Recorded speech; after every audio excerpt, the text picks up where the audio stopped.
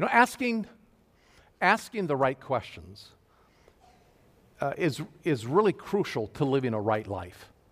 Asking the right questions. And granted, a lot of questions we ask can be kind of mundane, kind of general life questions. Honey, did you say you want 2 pounds of hamburger or 5? That's kind of a mundane question. You ladies might ask your husband, do you want socks for Christmas or a tie? And of course, you guys could ask your wife, do you want a skill saw or a power drill? Which is mundane kind of questions. Our life is full of them. But some questions are far more important. In fact, they can be life-altering. Will you marry me? Should I take this job? Which college should I attend? Life-altering questions. There's a story in Acts chapter 8. I won't ask you to turn there, but it's I think, fairly familiar story. Luke writes this story of a man from Africa. He was literally from Ethiopia. And he asked the most important question that could ever be asked.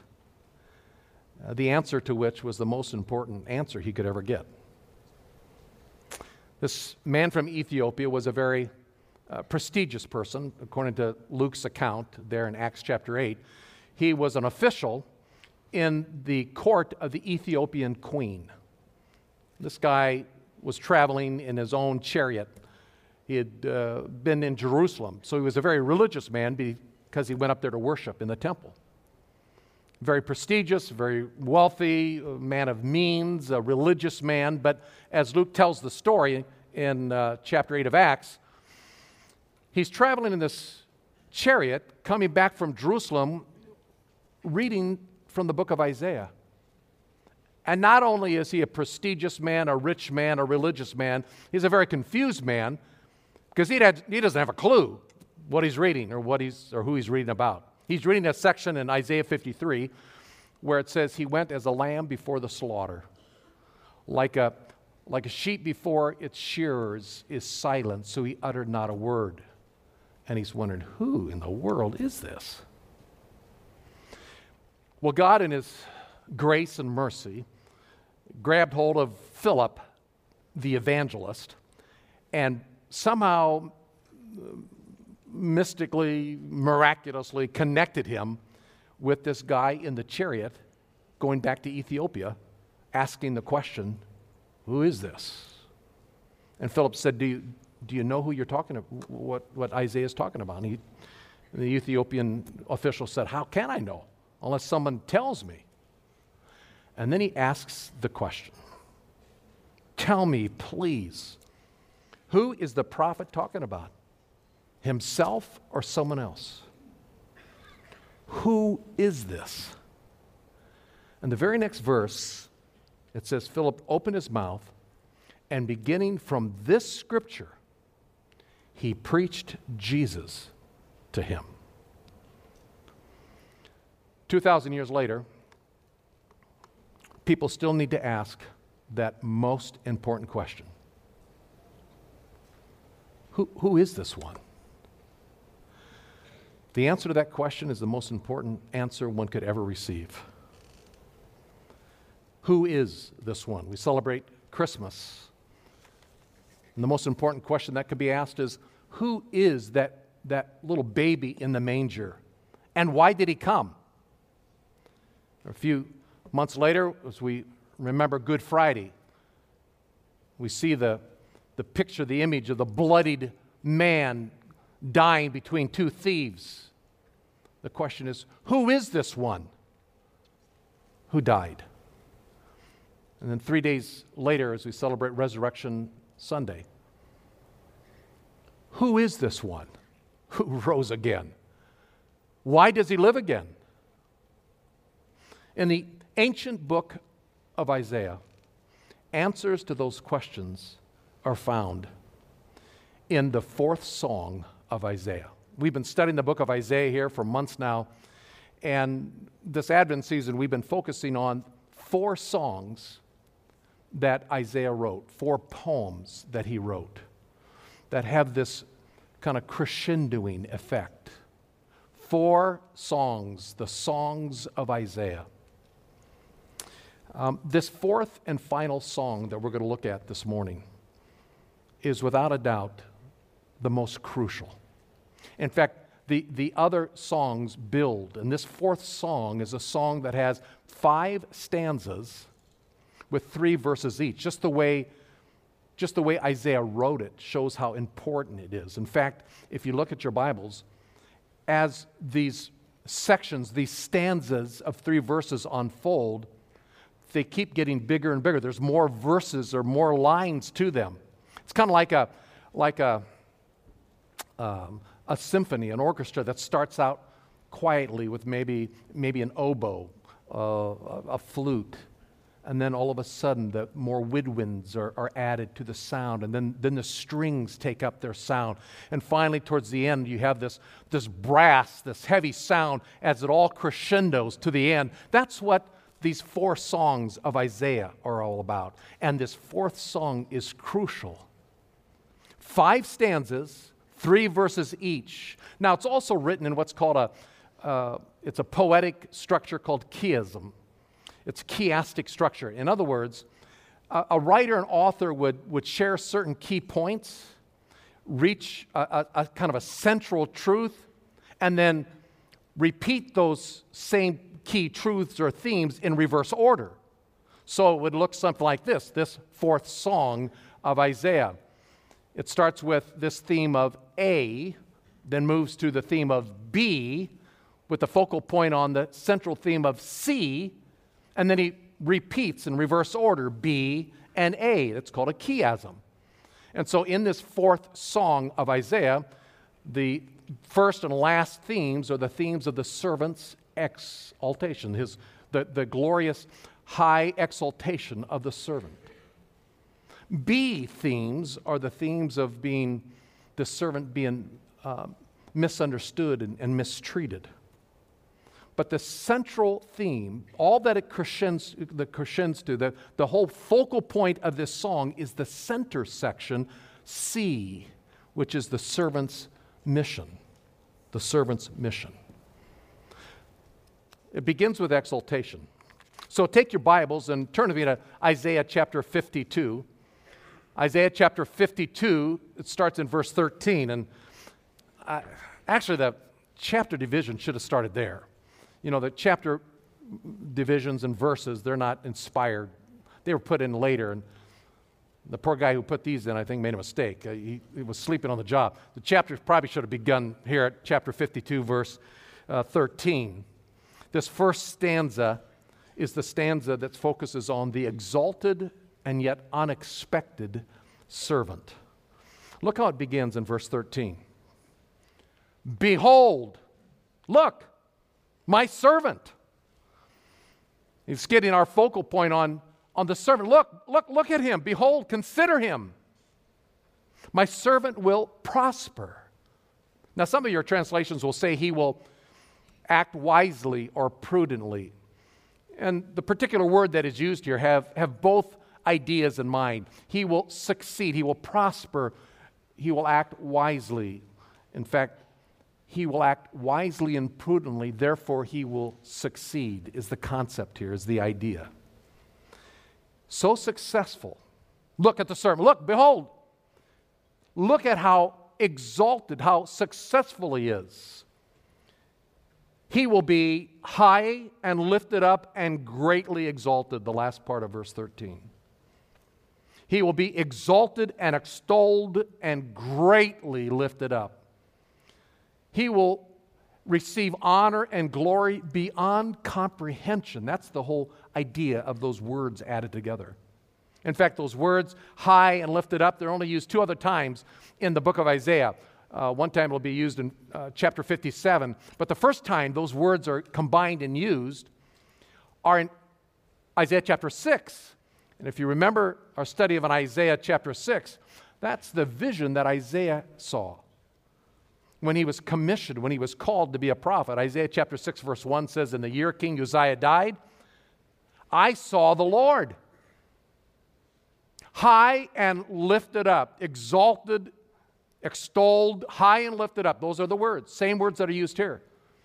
And it says he was sitting on the throne, and the train of his robe filled the temple, and smoke was filling the temple. And he saw the seraphim that said, "Holy, holy, holy is the Lord God Almighty, the exalted God of the universe." And those are the same words that are used here. Look, my servant. He will be so successful. He will be high and lifted up and greatly exalted.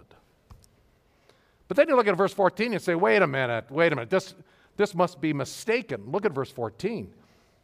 Just as many were astonished at you, my people, so his appearance was marred more than any man, and his form more than the sons of men. What's this high and exalted and successful thing? I mean, look at him. And so there's this major disconnect from verse 13 to verse 14. He's marred more than any man. I mean, look at his appearance. He's almost inhuman. Look at him. Behold. How did he get this way? And there's a little hint in the next phrase starting in verse 15. Thus he will sprinkle many nations. Now, people reading this in the original times of Isaiah writing that, when you see that word sprinkled, you can immediately conjure up the sacrifices of animals, the sprinkling of blood. He will sprinkle many nations. Is that why he's marred beyond recognition? He's been sacrificed? It's confusing. No wonder the Ethiopian eunuch was confused. What is going on here? And yet he comes back, last part of verse 15, kings will shut their mouths on account of him. For what had not been told them, they will see, and what they had not heard, they will come to understand.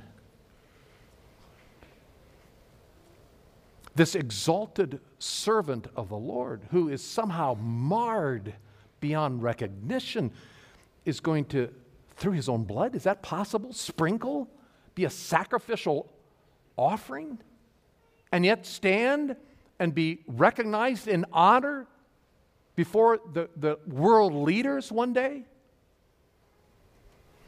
And the Ethiopian official says, who is this? And Philip the evangelist, starting with this scripture, preached Jesus to him. Jesus, who was exalted in glory, stepped from the throne of glory and died and paid the penalty for our sins, only to rise again and stand exalted one day where every knee will bow and every tongue will confess. Now, this first stanza is really a summary stanza for everything that follows for the next 4 stanzas. So let's move to the second stanza. This exalted, unexpected servant is going to be totally misunderstood. He is the despised servant. And that section begins with 2 key questions. Verse 1, who has believed our message, and to whom has the arm of the Lord been revealed? Who has believed this message? The message I'm about to tell you. And to whom has the arm of the Lord? Now that title, arm of the Lord, it should be capitalized because he's talking about the servant of the Lord. The idea of the arm of the Lord is a picture of strength, of power, of might, the arm of the Lord. But it's talking about a person because in verse 2 it begins with, for he, and the antecedent to that pronoun he is the arm of the Lord in the previous passage. The arm of the Lord. And what Isaiah is saying, what I'm about to tell you about the powerful arm of God is unbelievable. And beginning in verse 2 and 3, he packages very quickly, very briefly, the story of Jesus from birth and his life. Look at verse 2. For he grew up before him like a tender shoot and like a root out of the parched, the dry ground. And he has no stately form or majesty that we would look on him, or appearance that we should be attracted to him. He was despised. He was forsaken of men, a man of sorrows and acquainted with grief. And like one from whom men hide their face, he was despised, and we did not esteem him. There's nothing about this servant, Isaiah is saying. There's nothing about this servant that we would be attracted to him. His birth, his growing up years, inconsequential. In fact, he is a little green shoot, a little green grass blade that's coming up out of dry, parched ground. Doesn't have a chance to survive. This tender little shoot up on dry ground, it's not going to survive. This is a hopeless situation. Born where cattle and oxen eat. His parents live in poverty, oppression, in a world that has gone mad, chaotic, and turmoil. A little insignificant green shoot in parched ground. And he goes and says there's nothing about his appearance. Just look at him. Just look at him. There's nothing about this person that you would be attracted to him. He wasn't a standout human being. He wasn't handsome.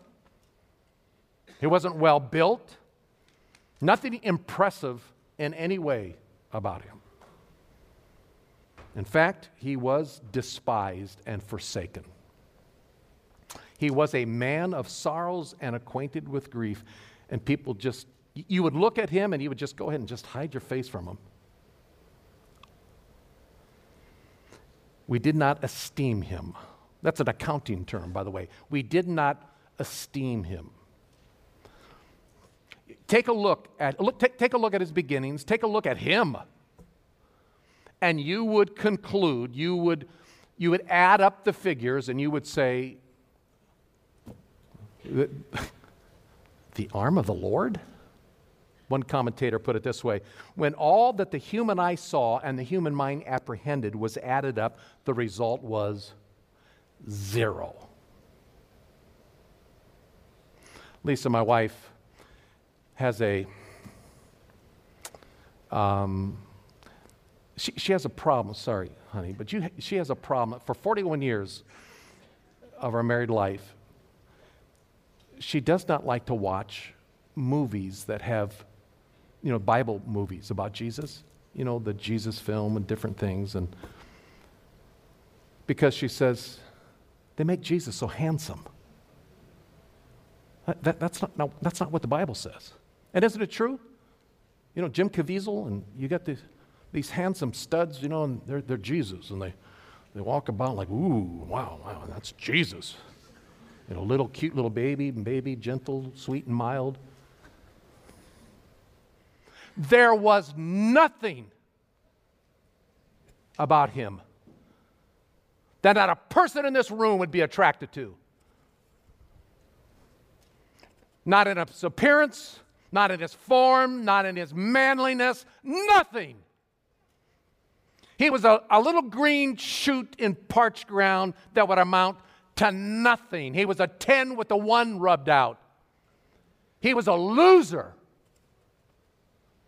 And everybody knew it. Everybody knew it. Can anything good come from Nazareth?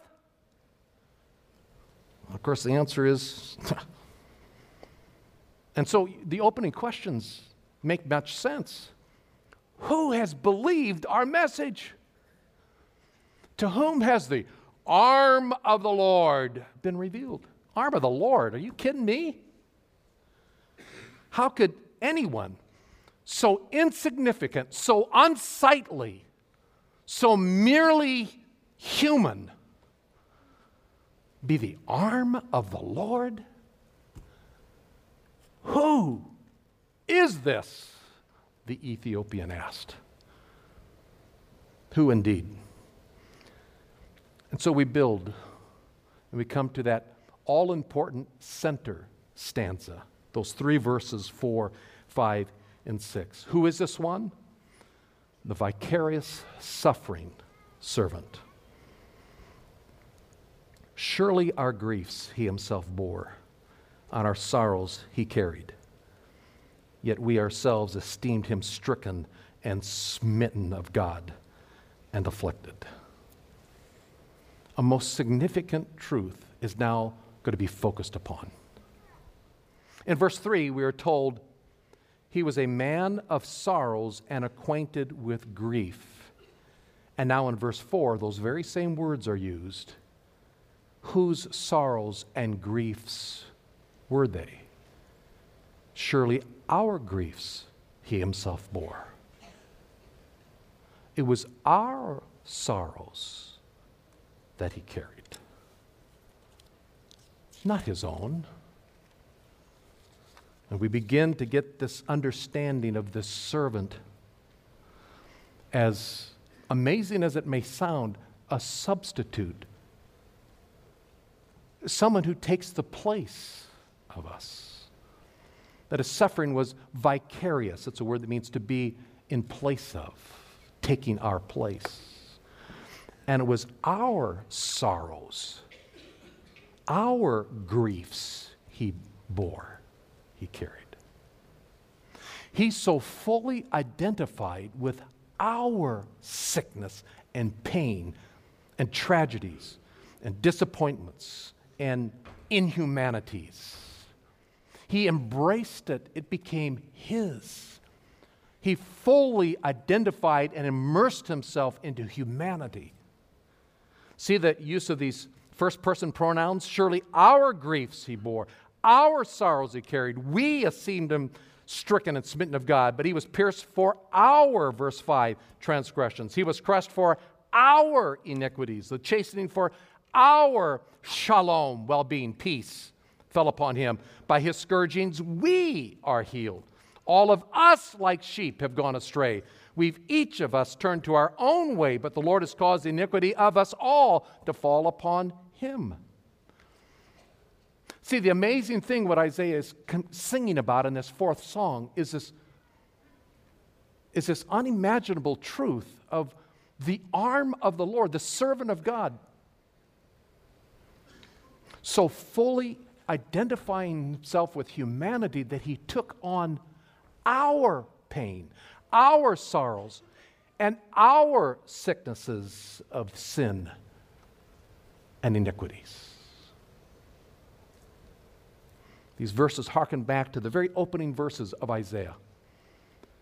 In those very opening verses of Isaiah, alas, sinful nation, people weighed down with iniquity, offspring of evildoers, sons who act corruptly. They have abandoned the Lord. They have despised the Holy One of Israel. They have turned away from him. Where will you be stricken again as you continue in your rebellion? The whole head is sick. The whole heart is faint. From the sole of the foot even to the head, there's nothing sound in it, only bruises and welts and raw wounds, not pressed or bandaged, not softened with oil.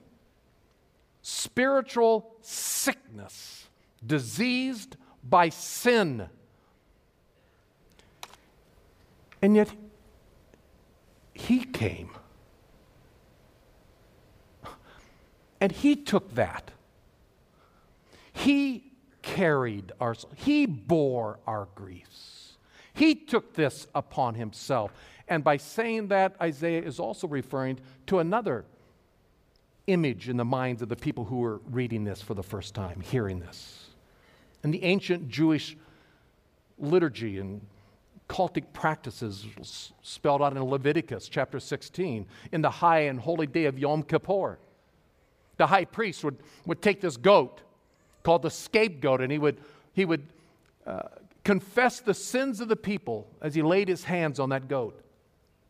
And Leviticus chapter 16 says he would pronounce and confess these sins. And then verse 22 of Leviticus 16 says, and the goat would die in the place of the people. He carried he suffered for our misfortunes, for our sin and iniquity. He was pierced through. He was crushed. He was chastened. He was scourged for us. The suffering substitute. Verse 6 says, we are all like sheep that have gone astray, and each of us has turned to our own way. I've preached before about sheep. I grew up on a farm. Praise God we didn't raise sheep. But the 5 Ds of dirty, dumb, diseased, dependent, and defenseless sheep. And you can put your name in there because he says all of us, each of us, like sheep, have turned to our own way. That's the way people are these days, have always been that way. We'll figure this out. We'll solve our problem. We'll get to heaven. We'll figure it out. There's all roads lead there. I'll just live a good life, or I'll make this happen. We're like sheep that have gone astray. We've turned, each of us, to our own way. But the Lord has caused the iniquity of us all to fall on him. And now we understand who was behind this. Jehovah God, the Lord, caused the iniquity of us all to fall on him. This was his idea, his plan. He took our sins and placed it on the servant. Who is this one? The 4th stanza said, he is the oppressed and he's the humble servant. Look at verse 7. He was oppressed and he was afflicted, yet he did not open his mouth. Like a lamb that is led to slaughter, like a sheep that is silent before its shearers, he didn't open his mouth. Voluntarily, willingly, he sacrificed himself. While he's being beaten and tortured and ridiculed, despised and rejected, he said nothing. He humbled himself. He took it all. Like a lamb that is led to slaughter, all we like sheep. And now he is a sheep. So identifying with us, he is the lamb who died, sacrificed himself for us. By oppression and judgment, verse 8, he was taken away. False judgment, wrongly accused. Last part of verse 8 is very difficult, I think, to interpret. It says, and my translation says, and for his generation who considered that he was cut off out of the land of the living. The NIV says that who can speak of his descendants? And I think the idea here is that this seemingly insignificant person living this seemingly insignificant life, dying this death of degradation, of humiliation, didn't even leave descendants. He had nothing. He was cut off out of the land of the living with nothing to show for it.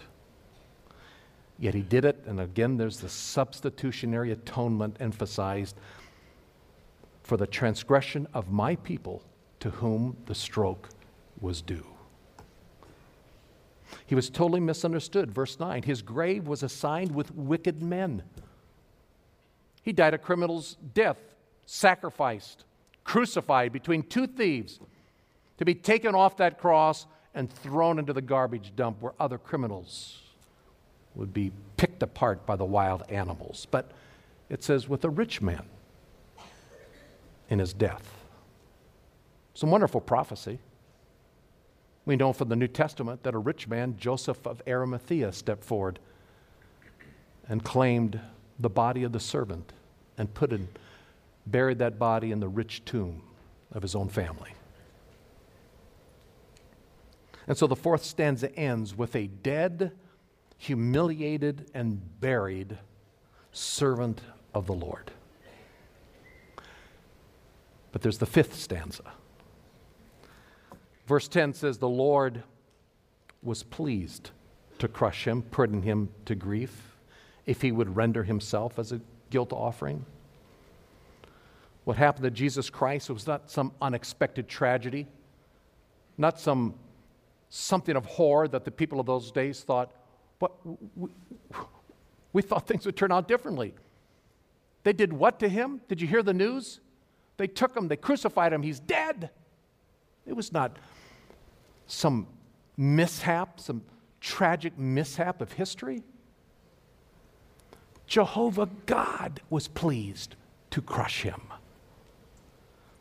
It was part of his plan, the fulfillment of his wonderful plan. And Peter, in the early weeks of the New Testament as it was started, as he preached his sermon, he said, men of Israel, listen to these words. Jesus the Nazarene, a man attested to you by God with miracles and wonders and signs which God performed through him in your midst, just as you yourselves know. This man, delivered over by the predetermined plan and foreknowledge of God, you nailed to a cross. The hands of godless men, you put him to death. It was a predetermined plan. It was in the mind of God. The Lord God Jehovah was pleased to crush him.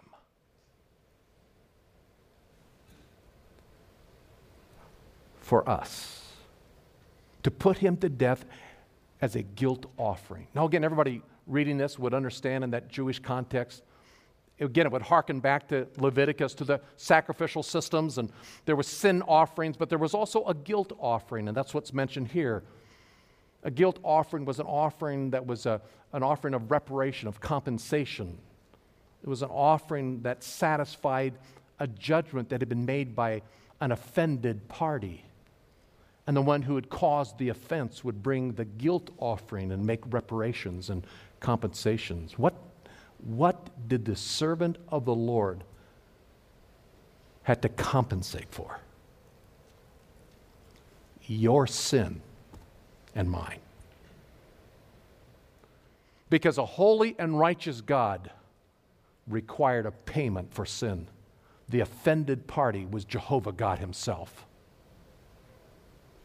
And folks, go home and look at a mirror, because you were the one who offended him. And God was pleased to crush him. And so he offered himself a guilt offering. And now we know the full story of the servant of the Lord. 4 songs have been leading up to this fourth and most important song. The song of the servant who became our substitute, who died in our place. The one who satisfied God's righteous demands. But there's more to the story. Last part of verse 10. He will see his offspring, and he will prolong his days. And the good pleasure of Jehovah God will prosper in his hands. And as a result of the anguish of his soul, he will see it and be satisfied. And by his knowledge, the righteous one, my servant, will justify the many, and he will bear their iniquities. And therefore, verse 12, I will allot him a portion with the great. And he will divide the booty with the strong, because he poured out himself to death and was numbered with the transgressors. Yet he himself bore the sin of many and interceded for the transgressors. And we're back to the theme of exaltation. The chiasm is fully complete. Behold the servant, high and lifted up and exalted, though marred beyond recognition. Nothing about him that you would be attracted to. He was despised, spit upon, hated, dying as a common criminal, bearing our sins and paying for them as a guilt offering. And God the Father raised him from the dead. And he's exalted right now at the right hand of the Father. Because not one of your sins, not one of my sins, was not paid for. He is victorious in his work. Who is this servant of the Lord? Who is he? He's the one who was born in obscurity, raised in poverty and oppression, the one despised and rejected, who came and fulfilled his mission and died in your place and mine, and raised again triumphant and victorious. Why? So that it could be said that God so loved the world that he gave his only begotten Son, that whoever will believe in him will not perish but have everlasting life. You see, the story of the servant is the story about a God who loves us. And he sent his Son into the world to die for us, to offer a free gift to us if we simply believe it to be true. You might be here this morning, and maybe you still think that if you are living a good life and doing the right things and working hard at being a good person, and someday God will take your good works on the grand scales of time and weigh them against your bad works, and you just hope against hope, but you hope that your good works will outweigh your bad works. And I got some really good news. It's news that Isaiah wrote 2,700 years ago, that 2,000 years ago an Ethiopian official was scratching his head over, wondering, who is this? And when Philip the evangelist explained it to him, this is Jesus, the Ethiopian official believed it. And in Acts chapter 8 it says, he was born again. He became a believer in Jesus Christ, heaven bound. And he did nothing but believe it to be true. Because God so loved the world, he gave his Son, that whoever believes in him, and I want to invite you right now, if you've never put your trust in Christ, then let today be the day.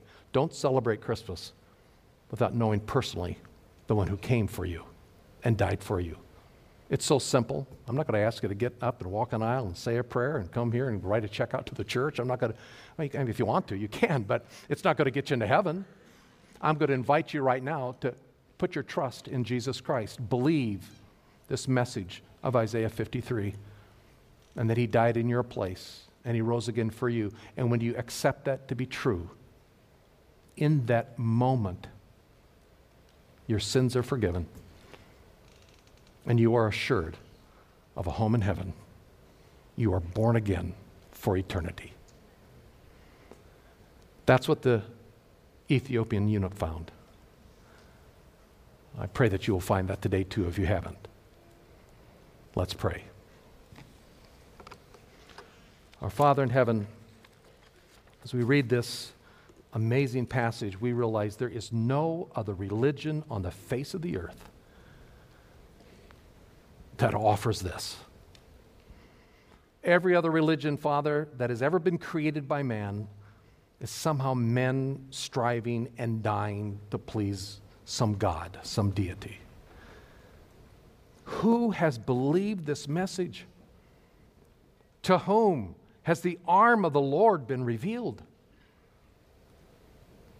That, God, you would send your Son, the perfect servant of God, high and holy on that throne of glory of Isaiah chapter 6, into our world, embracing everything that was human and dying as a substitute, a sacrificial lamb for our sins, placed upon him, and then rising again in triumph and victory, so that you in your love could offer a free gift to anyone who will believe it and accept it. Father, I would ask right now in this room that you would open hearts, any heart that has not yet believed that message, that in this moment of time, open their heart to believe it, to receive a free gift.